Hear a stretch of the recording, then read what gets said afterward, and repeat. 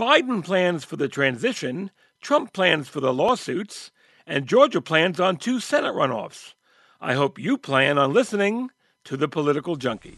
You like Ike, I like Ike, everybody likes Ike for president. Add like to you, add me to me, I don't care how you quote it. Come on and vote for Kennedy, and we'll come out on top. Vote for Richard Nixon and Henry Cabot Lodge, 'cause they're the ones to lead the USA. Thanks for joining us, and welcome to episode 351 of The Political Junkie. I'm Ken Rudin. The election was fierce, treacherous, ugly at times, held during a catastrophic pandemic. It was also very, very close. But on Saturday, it was determined that, with a 5 million vote lead and having surpassed the required 270 electoral votes, Joe Biden was the president-elect. I pledge to be a president who seeks not to divide, but unify. Who doesn't see red states and blue states, only sees the United States. It's the honor of my lifetime that so many millions of Americans have voted for that vision. And now, the work of making that vision is real. President Trump saw it differently. What? Over? Did you say over? Nothing is over until we decide it is. Was it over when the Germans bombed Pearl Harbor? Hell no! Germans? Forget it, he's rolling. And it ain't over now. Because when the going gets tough,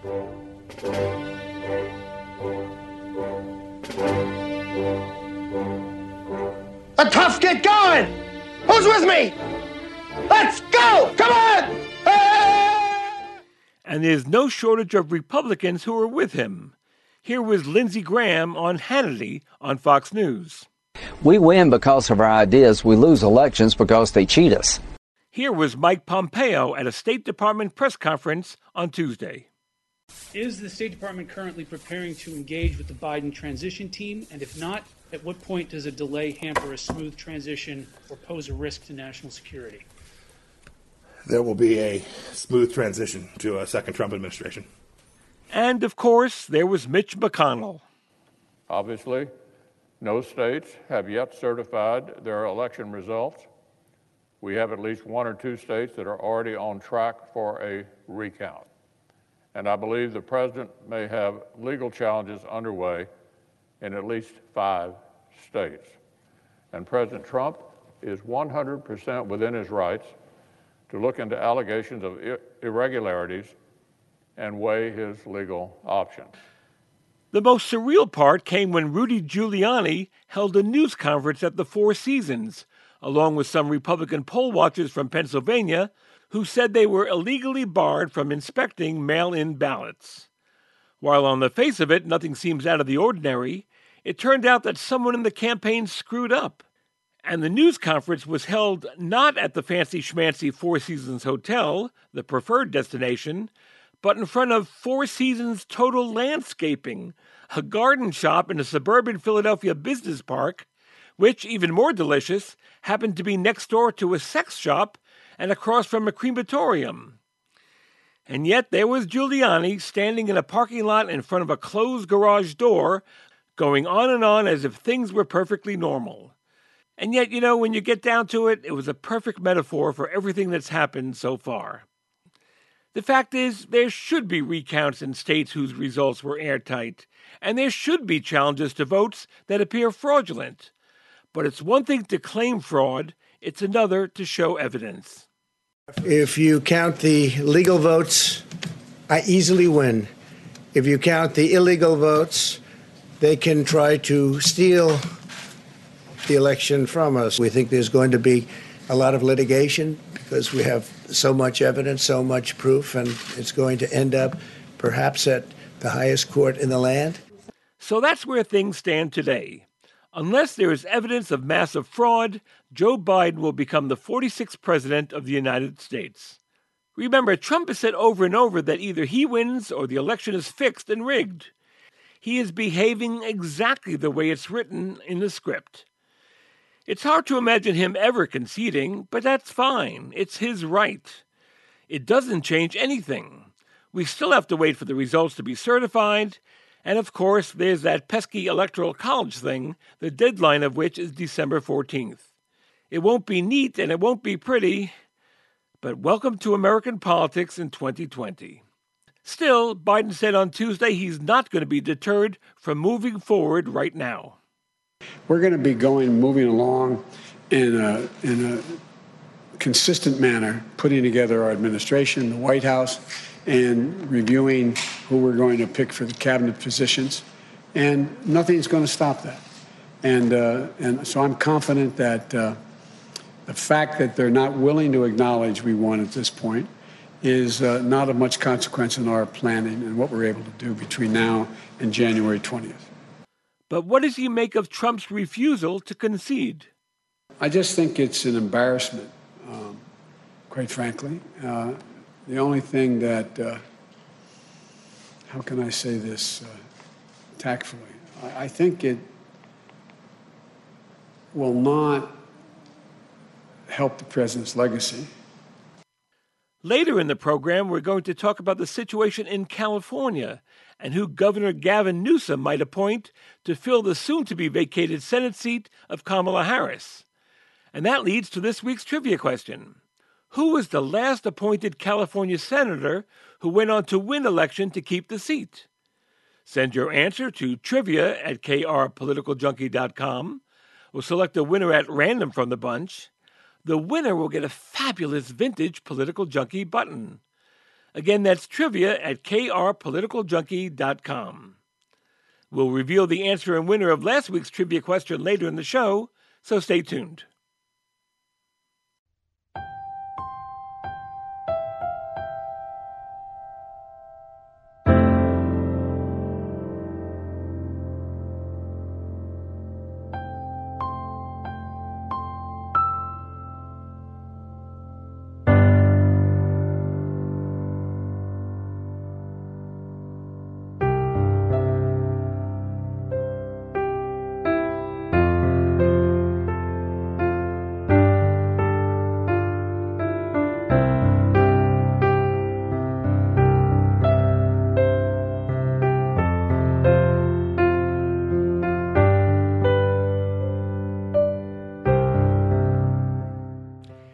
Two things we were hearing from pollsters and reporters. One, that Joe Biden would win the presidency, and by the looks of things, when all is said and done, when the recounts and lawsuits and bluster have ended, that's likely to be the case. The other thing we heard was that the Democrats would win control of the Senate. They needed a net gain of 3 seats if Biden was going to win the White House, or 4 if Trump were reelected. Their net gain was a whopping 1 seat.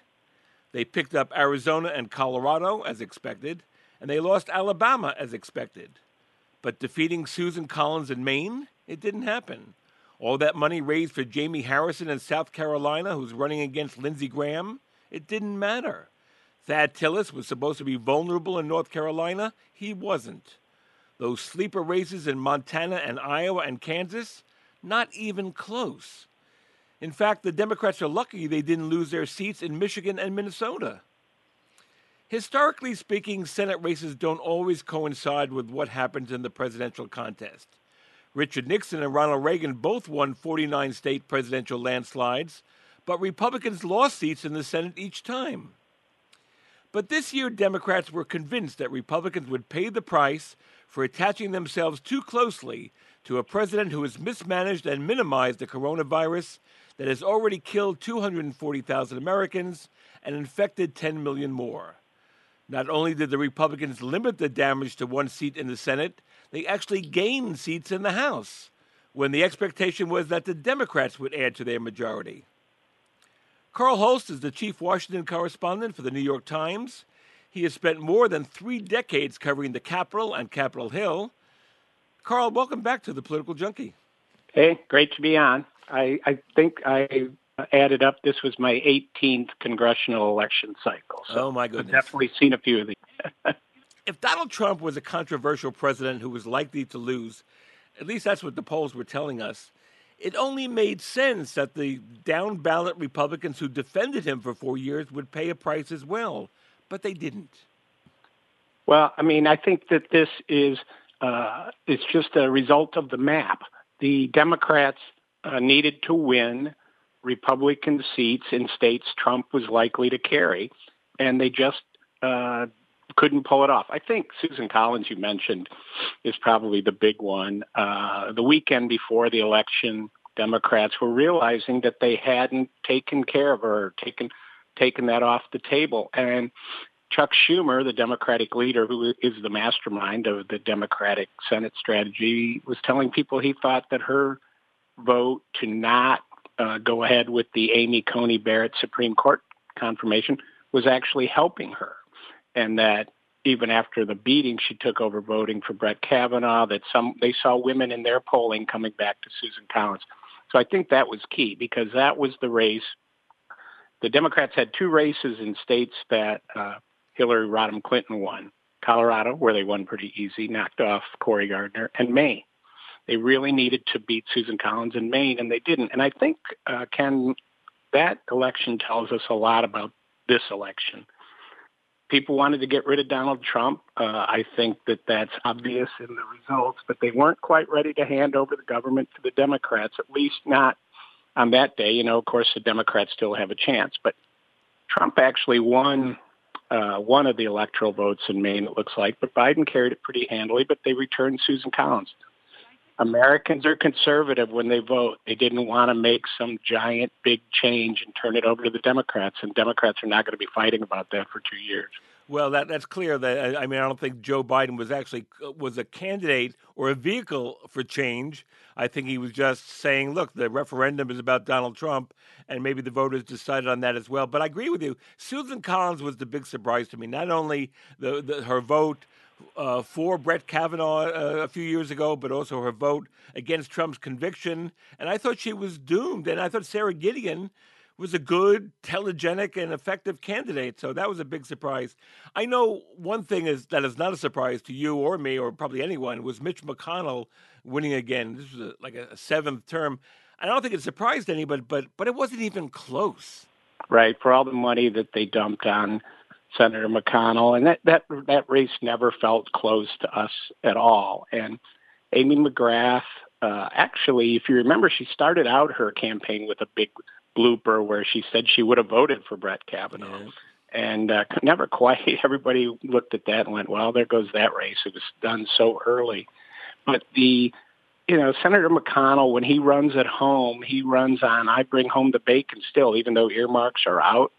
But he runs on this ticket of this platform, I would say, of look what I've delivered. I give Kentucky clout in Washington, which he does, of course. And he mentioned that one of his last statements this campaign, I've brought home $7 billion or $17 billion, some figure like that, to Kentucky over the last 6 years. And with Trump on the ballot and popular there was never a real chance to beat McConnell. Some people think that they would have done better running the person who, an African-American legislator who lost to Amy McGrath in the primary. But I still think beating McConnell in a presidential year with Trump on the ballot there would have been impossible. I know quite a few Republican voters who couldn't stand Trump, but I wonder if many of them voted for Biden for president and then went back to the GOP line for the other candidates. I've heard numerous people already tell me that's exactly what they did. I had a top Republican tell me the other day that she voted for Biden and then voted straight Republican. I think there was a lot of that going on. And that'll be a factor in these Georgia races because Trump's no longer on the ballot. Of course, there are going to be two runoffs in Georgia, January 5th, to decide control of the Senate. Republicans, as you know, have done well in these runoffs in the past. Democrats are fired up right down there right now. Maybe they can change the dynamic. I'm glad that I don't watch TV in Georgia right now. I'm just thinking the amount of money that's going to be poured into that state. Oh, my goodness. Yeah, it's. I had a senator the other day who is involved down there and said, "I wish I had bought a TV station in Georgia a year ago." They're going to make a lot of money. And there was also the House. I mean, I know that you don't cover the House the way you cover the Senate, but Democrats were supposed to gain seats, and they lost seats.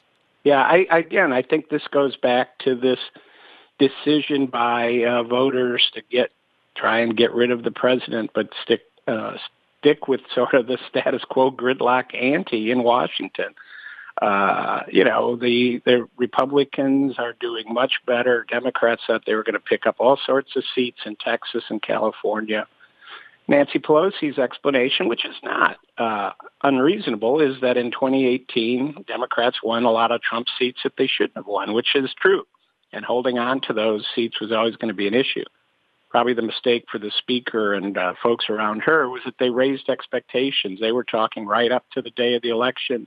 They're going to do very well. They're going to gain seats. And, when you don't meet expectations, that hurts. In fact, if you remember, that's how Newt Gingrich was pushed out of the speakership. Right. In 98, they were supposed to win seats. He said they were going to win seats. They lost a handful, and people said, well, that's it for you. So that's not happening to Nancy Pelosi, I don't think. But it's creating this internal fight at the Democrats, whether they were too far left, they got ahead of themselves. I actually wrote a story for the Times basically saying all this, that voters were ready to dump the president, but not hand it all over to the Democrats. And the Republicans said that's because the Democrats got too far out and were ahead of themselves, saying we're going to eliminate the filibuster, pack the courts, the police funding issue, all sorts of things. And people said, we just don't want that kind of change. And I think that is what's reflected in this vote. I think it's a very clear result of this vote. The thing that still sticks with me, and I still don't have an answer for it, is that, there were, by most accounts, 4 years of lies and racial division and personal attacks and insane tweets and cruelty and scandal, and not to mention the worst pandemic in a century. Yeah. And the president barely loses. He barely lost, if he lost at all. But I assume those recounts and those lawsuits are going nowhere, but it was basically 50-50. Yeah, a little bit more than 50-50, but not much more. At the end of the day, Biden's probably going to have a pretty convincing win. It's hard to beat incumbents, and it's hard to beat incumbent presidents. And I do think it was closer than most people would have anticipated. Trump has built up a real following out there, and there is this, populist, blue-collar anger. And Trump actually managed to make some inroads into minority community votes. I think the pandemic was the main thing that did him in. I think, like other people, if the president had probably treated the pandemic halfway seriously, that he could have won. I think that that was sort of the last straw. His numbers really tanked that fateful week where the New York Times had the tax story, that he pays minimal taxes. He had the debate, the Proud Boys, and he ended the week in the hospital with COVID himself. So that was the week that Republicans said, we're done. Democrats saw the numbers in those Senate races really improve for them. It looked like they would be taking back the Senate. And then, they had some issues themselves, including a candidate in North Carolina that they poured tens of millions of dollars into so he could get caught in a sexting scandal right at the critical part of the campaign. It was funny about that race. They didn't see a real drop in the numbers that much. They thought they would be able to hold on there. That was another critical one with the Maine race, right? These were the 4 they were going to win. Right. And,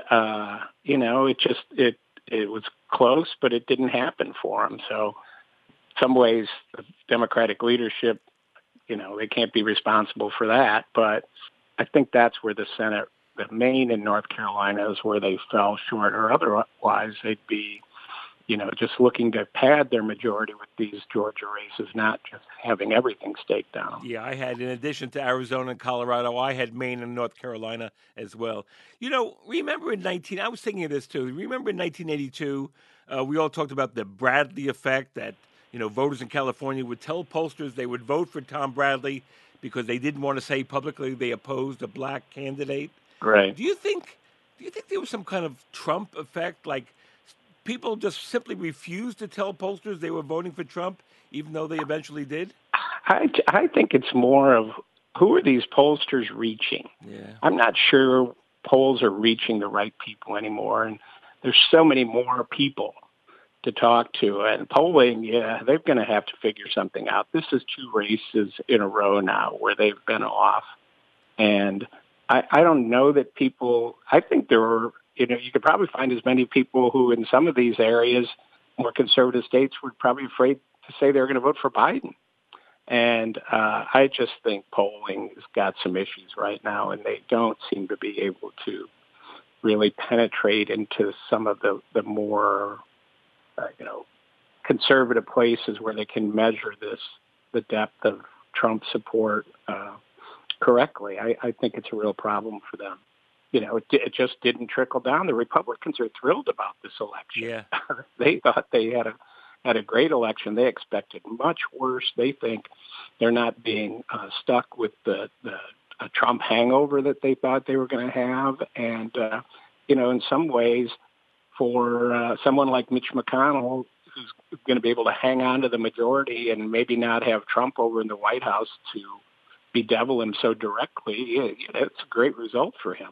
Yeah, I don't think McConnell was as happy as when he had Barack Obama to torture. Yeah, well, he and Biden, I've written this story too, have a relationship. But he's one of the few Democrats that McConnell has actually spoken highly of over the years.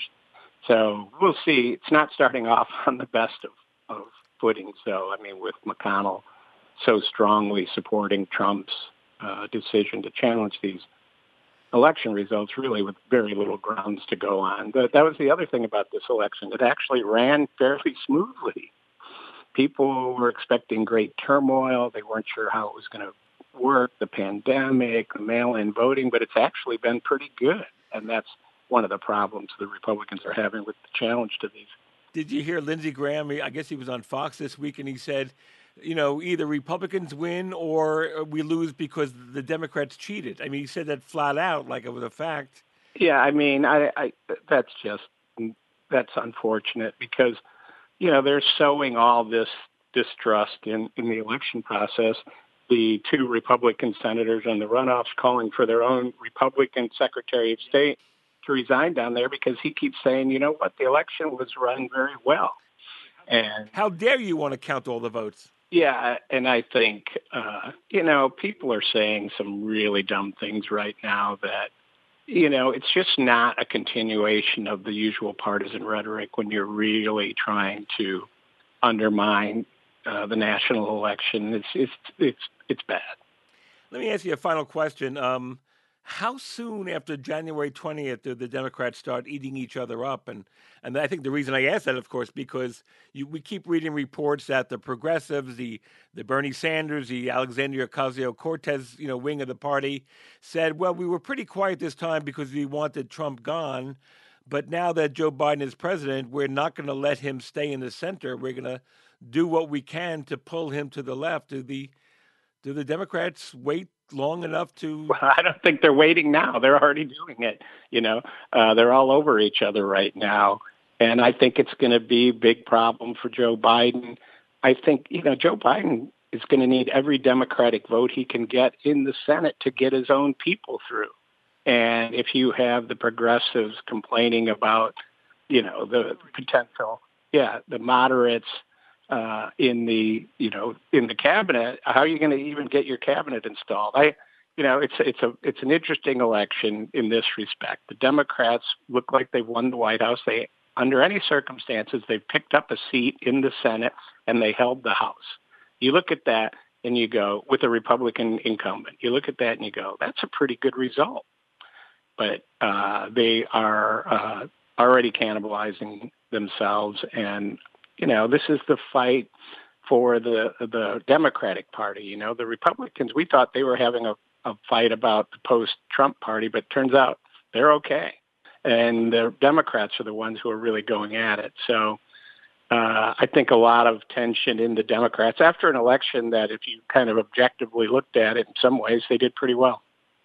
Carl Hulse is the senior Washington correspondent for the New York Times. Carl, it's always great having you on the show. Happy to do it, Ken. When this battle is over, who will wear the crown? When this battle is over, who will wear the crown? Who will it be? Will it be you?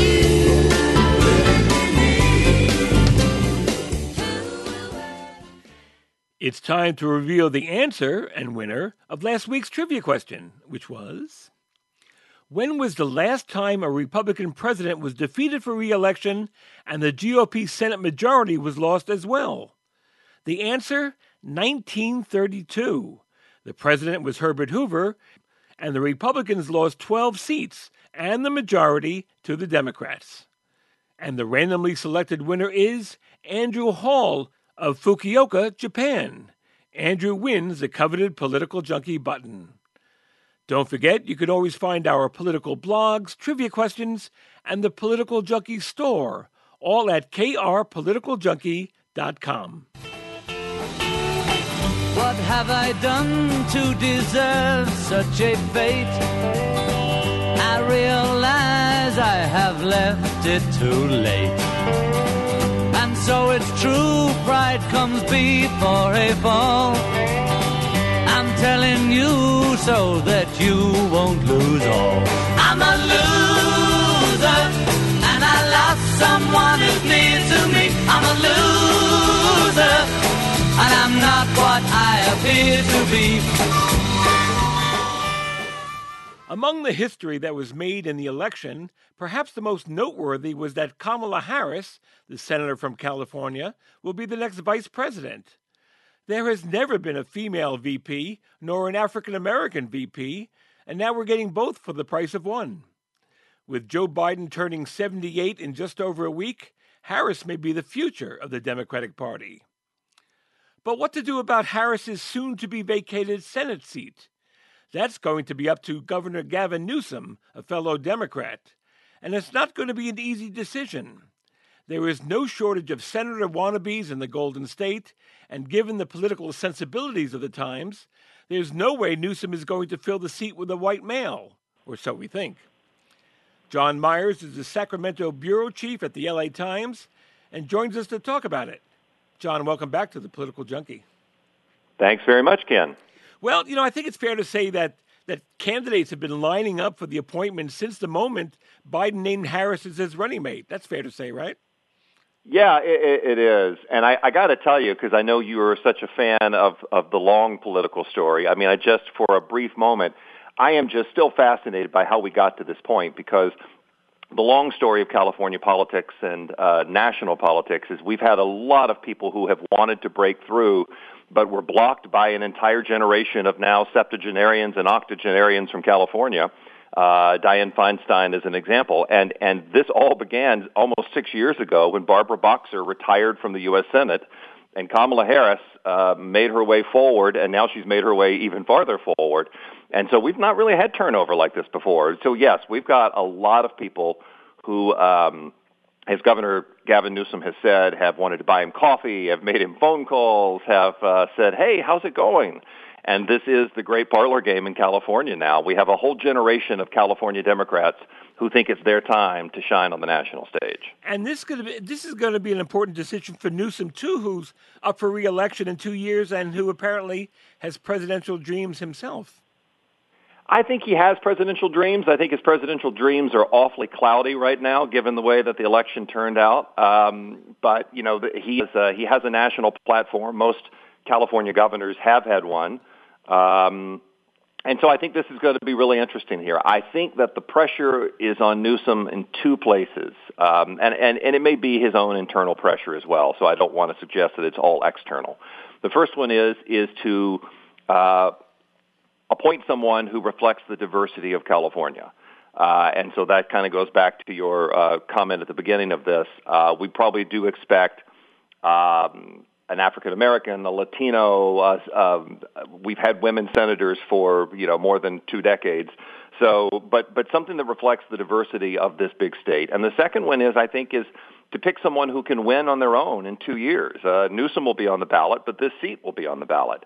And I think that means someone who has the ability to raise money, who has the ability to maintain that high profile. One of the things that we all wondered at the beginning of this was, might Governor Newsom appoint someone who was more of a caretaker? We've seen that in other instances in vacancies in the U.S. Senate and other states. I don't get the sense that that's what's going to happen now. So I guess that leaves Jerry Brown out of the running. But I think he's looking for someone who can maintain and can run for the seat again in 2022. Does Harris herself have any say in the matter? I mean, she wouldn't be I think she probably has too many political smarts to announce her preferred choice, right? Yeah, and I mean, again, this goes back to the reference I made to 2015 and the departure of Barbara Boxer, because there was this back and forth between Gavin Newsom and Kamala Harris at that point, who were both angling to run for governor in a few years, as to which one would be interested in the Senate and which one would stay on the path of governor. Newsom and Harris have known each other almost for a lifetime of San Francisco politics. They both came up, obviously, Harris, the former district attorney of San Francisco, Gavin Newsom, the wonderkind who became mayor of San Francisco. So I think that there's a lot of communication between the two. I should also point out the two share the same political consultants. So that's extremely helpful at this particular point. I think that Harris will probably, Governor Newsom will know what Vice President-elect Harris thinks about it. But it's hard to know where we're going to go. We've, as I said, we put out a list of people who we had, in talking to sources, seem to be reasonable names. But boy, names keep popping out of the woodwork every 5 minutes. You were talking about the demographics of California, and look, Harris is female, African American, and of South Asian descent. She's only the second black woman ever elected to the Senate, and yet nearly 40% of California is Latino. So I don't particularly envy Newsom's task. I think that the biggest ask you see from constituencies that the governor listens to right now is to appoint a Latino. The state has never had a Latino member of the U.S. Senate. He has two very high-profile Latinos in state elected office. That's Attorney General Javier Becerra, who we know served in Congress for a long time from Los Angeles, but originally hails from here, the capital city in Sacramento. And Alex Padilla, the California Secretary of State, the Chief Elections Officer, who also served in the California Legislature and the Los Angeles City Council. Both are prominent. Both have made a name for themselves. I mean, Javier Becerra has continue the tradition of suing the Trump administration pretty much every 5 minutes. And Padilla has led a very high-profile effort to change some issues in terms of voting and expand voting rights in California. They both are the names you hear most often. They're not the only names, but I think they would fit that bill of reflecting an important part of the California constituency, the growing influence of Latinos. I was going to say, and both of them are close with Newsom, correct? Padilla especially. I don't know how much Becerra and Newsom knew each other before their current roles. I mean, given they kind of traveled in different circles, but Alex Padilla has been very close to Governor Newsom for a long time. You got to think that gives him certainly a leg there. But again, the sheer number of people, and the other part of this, Ken, is that when we wrote a piece in the Times recently, a couple of my reporters and I worked on it, the number of advisors to other people who called us and said, what about my guy? What about my gal? I mean, this is a jockeying moment here. And Governor Newsom has made it clear he's not going to do anything right now. He's going to sit back and he's going to think about it a bit. And he's got time. I mean, we're still counting votes, and we don't even have the moment yet of a vice president-elect relinquishing her Senate seat. But it's going to be awfully interesting. You mentioned about what about my guy and what about my gal. There's a lot of pressure to appoint Karen Bass, who is on Biden's shortlist for VP. She's a congresswoman. She's African-American, and she's from Los Angeles. I mean, there are also geographical considerations as well, because, Harris and Feinstein are both from San Francisco, and there's Southern California that's angling for a senator that they haven't had since Barbara Boxer quit. Exactly. And Alex Padilla, the California Secretary of State, also from Los Angeles, so that would be that north-south dynamic there. Karen Bass, who served in the California Legislature before she went to Congress, is well respected, and is probably more kind of keep her head down and do her work kind of legislator than kind of a high profile legislator, but certainly got a lot of attention during the vetting process during the presidential campaign. And if you look at a couple of other names that we put on the most immediate list, you can see the North, South, and also some of the other issues in terms of constituencies as well. Barbara Lee, the longtime congresswoman from Oakland in Northern California, and certainly has known Governor Newsom for a long time and well known for her resistance to voting for the Iraq War back after the 9/11 attacks. Is a darling of a lot of liberals in the Bay Area. And then you go back down south to Southern California, and you have a mayor who a lot of people are talking about, a young man named Robert Garcia, who is the mayor of Long Beach, California, who would be the first Latino man and the first LGBT senator from California. And he has a lot of supporters and a lot of followers. So you've got a north-south dynamic, you have a diversity dynamic, you have, you just have a lot of different factors here. And again, when you're a Democrat in California and you get appointed to the U.S. Senate, you've got an awfully good chance of getting a lot of attention in a very big pro-Democratic state. There was once upon a time a lot of talk about Adam Schiff and where does he go after his high-profile role as the House impeachment manager, but the thought of appointing a white guy seems to be out of the realm of possibility these days. It seems, I agree, it does seem not where most of the conversation is going. I would never say never because, I don't make a prediction and then I get proved wrong. People listen back to your podcast and tell me, oh, look how crazy that guy was. Adam Schiff has an enormous following in California after what happened this past year, and he has a lot of money in the bank in terms of campaign cash, and so he's a formidable person to potentially seek the job himself, depending on who Governor Newsom might appoint. And I want to point out to this, Ken, the other, real mystery to this for California is people do want to know about the tenure of Senator Dianne Feinstein. Will she stay in for her entire time? Just about to ask you that question. And Governor Newsom and Senator Feinstein, incredibly close. If Senator Feinstein was to step aside before the end of her 6-year term, because her term runs through 2024, she probably would trust Governor Newsom to put somebody in that job. We don't have any indication of that, so I want to be really careful. I'm not second-guessing the senator's, future plans. But it does play a role in people trying to figure out what the governor might do, what the Senate looks like in terms of California's representation there.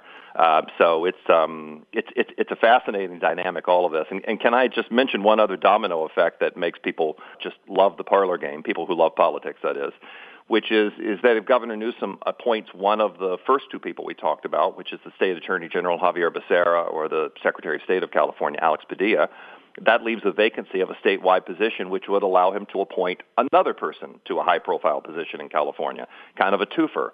So Governor Newsom's got a lot to think about. He says he's got a lot of more important things to think about. He's certainly citing the huge challenges California has with the coronavirus response and the economic impact of coronavirus. But he's got a lot of challenges in the next several weeks, and I'd be curious to know who's calling him, who's bringing him that cup of coffee from the coffee shop, who's got his ear as to what happens in this decision. Right. Does he need a babysitter or what? Exactly. Something, but I'm thinking a lot about Feinstein because of course, she's 87 years old and she's been in the Senate for nearly 3 decades, but I know that Democrats, at least progressives, Democrats actually, were not happy with her performance during the Amy Coney Barrett confirmation hearings.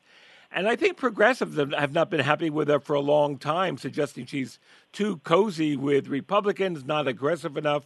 So I'm not saying that we're predicting that she'll step down or where she'll be forced to step down, but that progressives have been angling for perhaps that she doesn't stay in the office until 2024. If he could appoint both senators, then perhaps he, gets out of that mess but instead of alienating one group or the other, he'd have 2 appointments. But again, that's up to Dianne Feinstein. It is, and, it feels as though it was a lifetime ago, but Dianne Feinstein did stand for re-election and was reelected in 2018, and she was running against another Democrat under California's election laws where you can have a same-party general election. She ran against a progressive Latino Democrat, Kevin De Leon, who was the leader of the California State Senate and now has gone on to win a seat on the Los Angeles City Council. And Kevin De Leon made exactly some of these points about the lack of progressivity, I think, in his words, of Dianne Feinstein's record and the need to turn the page to a new generation.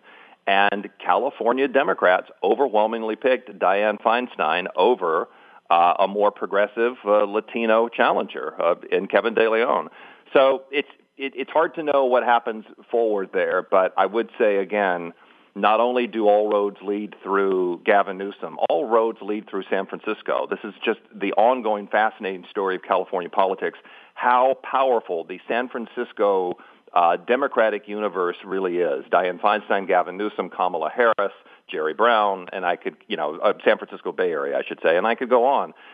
This is a place where Democrats sort things out among themselves. L.A. would like a chance to get in that mix, and they may get it this time. But only Governor Newsom knows where we're headed next, and he's got a few more weeks to figure it out, I guess. Well, let me ask you a final question about Newsom himself.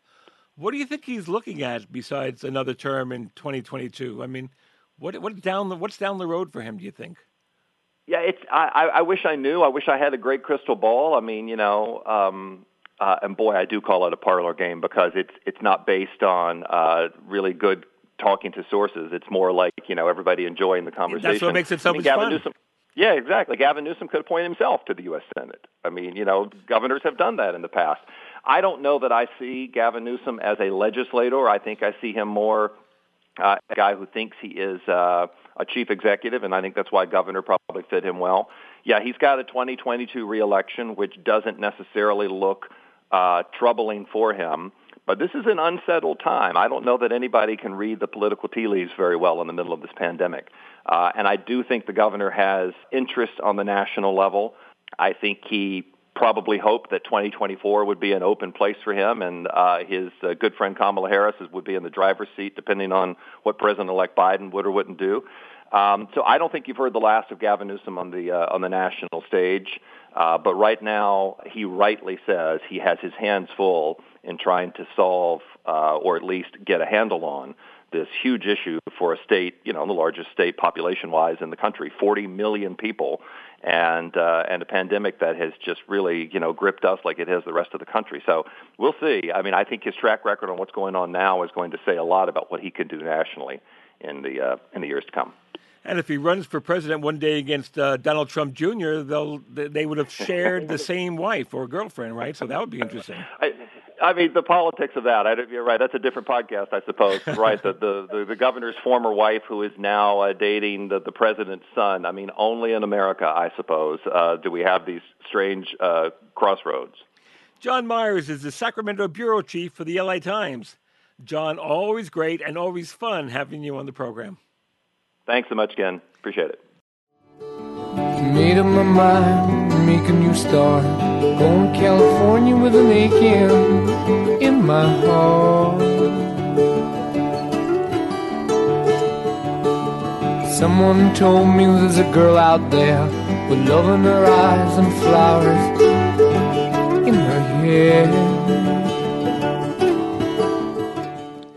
That's it for this week's show. Don't forget, you can always find my political blogs, trivia questions, and the Political Junkie store, all at krpoliticaljunkie.com. If you've got comments, questions, or complaints, send an email to ken@krpoliticaljunkie.com. You can also tweet me at Ken Rudin or shoot me a message on the show's Facebook page. And you can follow my button of the day on Instagram at The Political Junkie. The Political Junkie podcast is made possible thanks to the support of our listeners and donors. Your generous contributions are most appreciated. Keep them coming at krpoliticaljunkie.com/donate. I'm Ken Rudin. Thanks for listening. Keep up the good work, and please stay safe. I'll see you soon. Seems that the wrong with the God's got a punch on the nose and it starts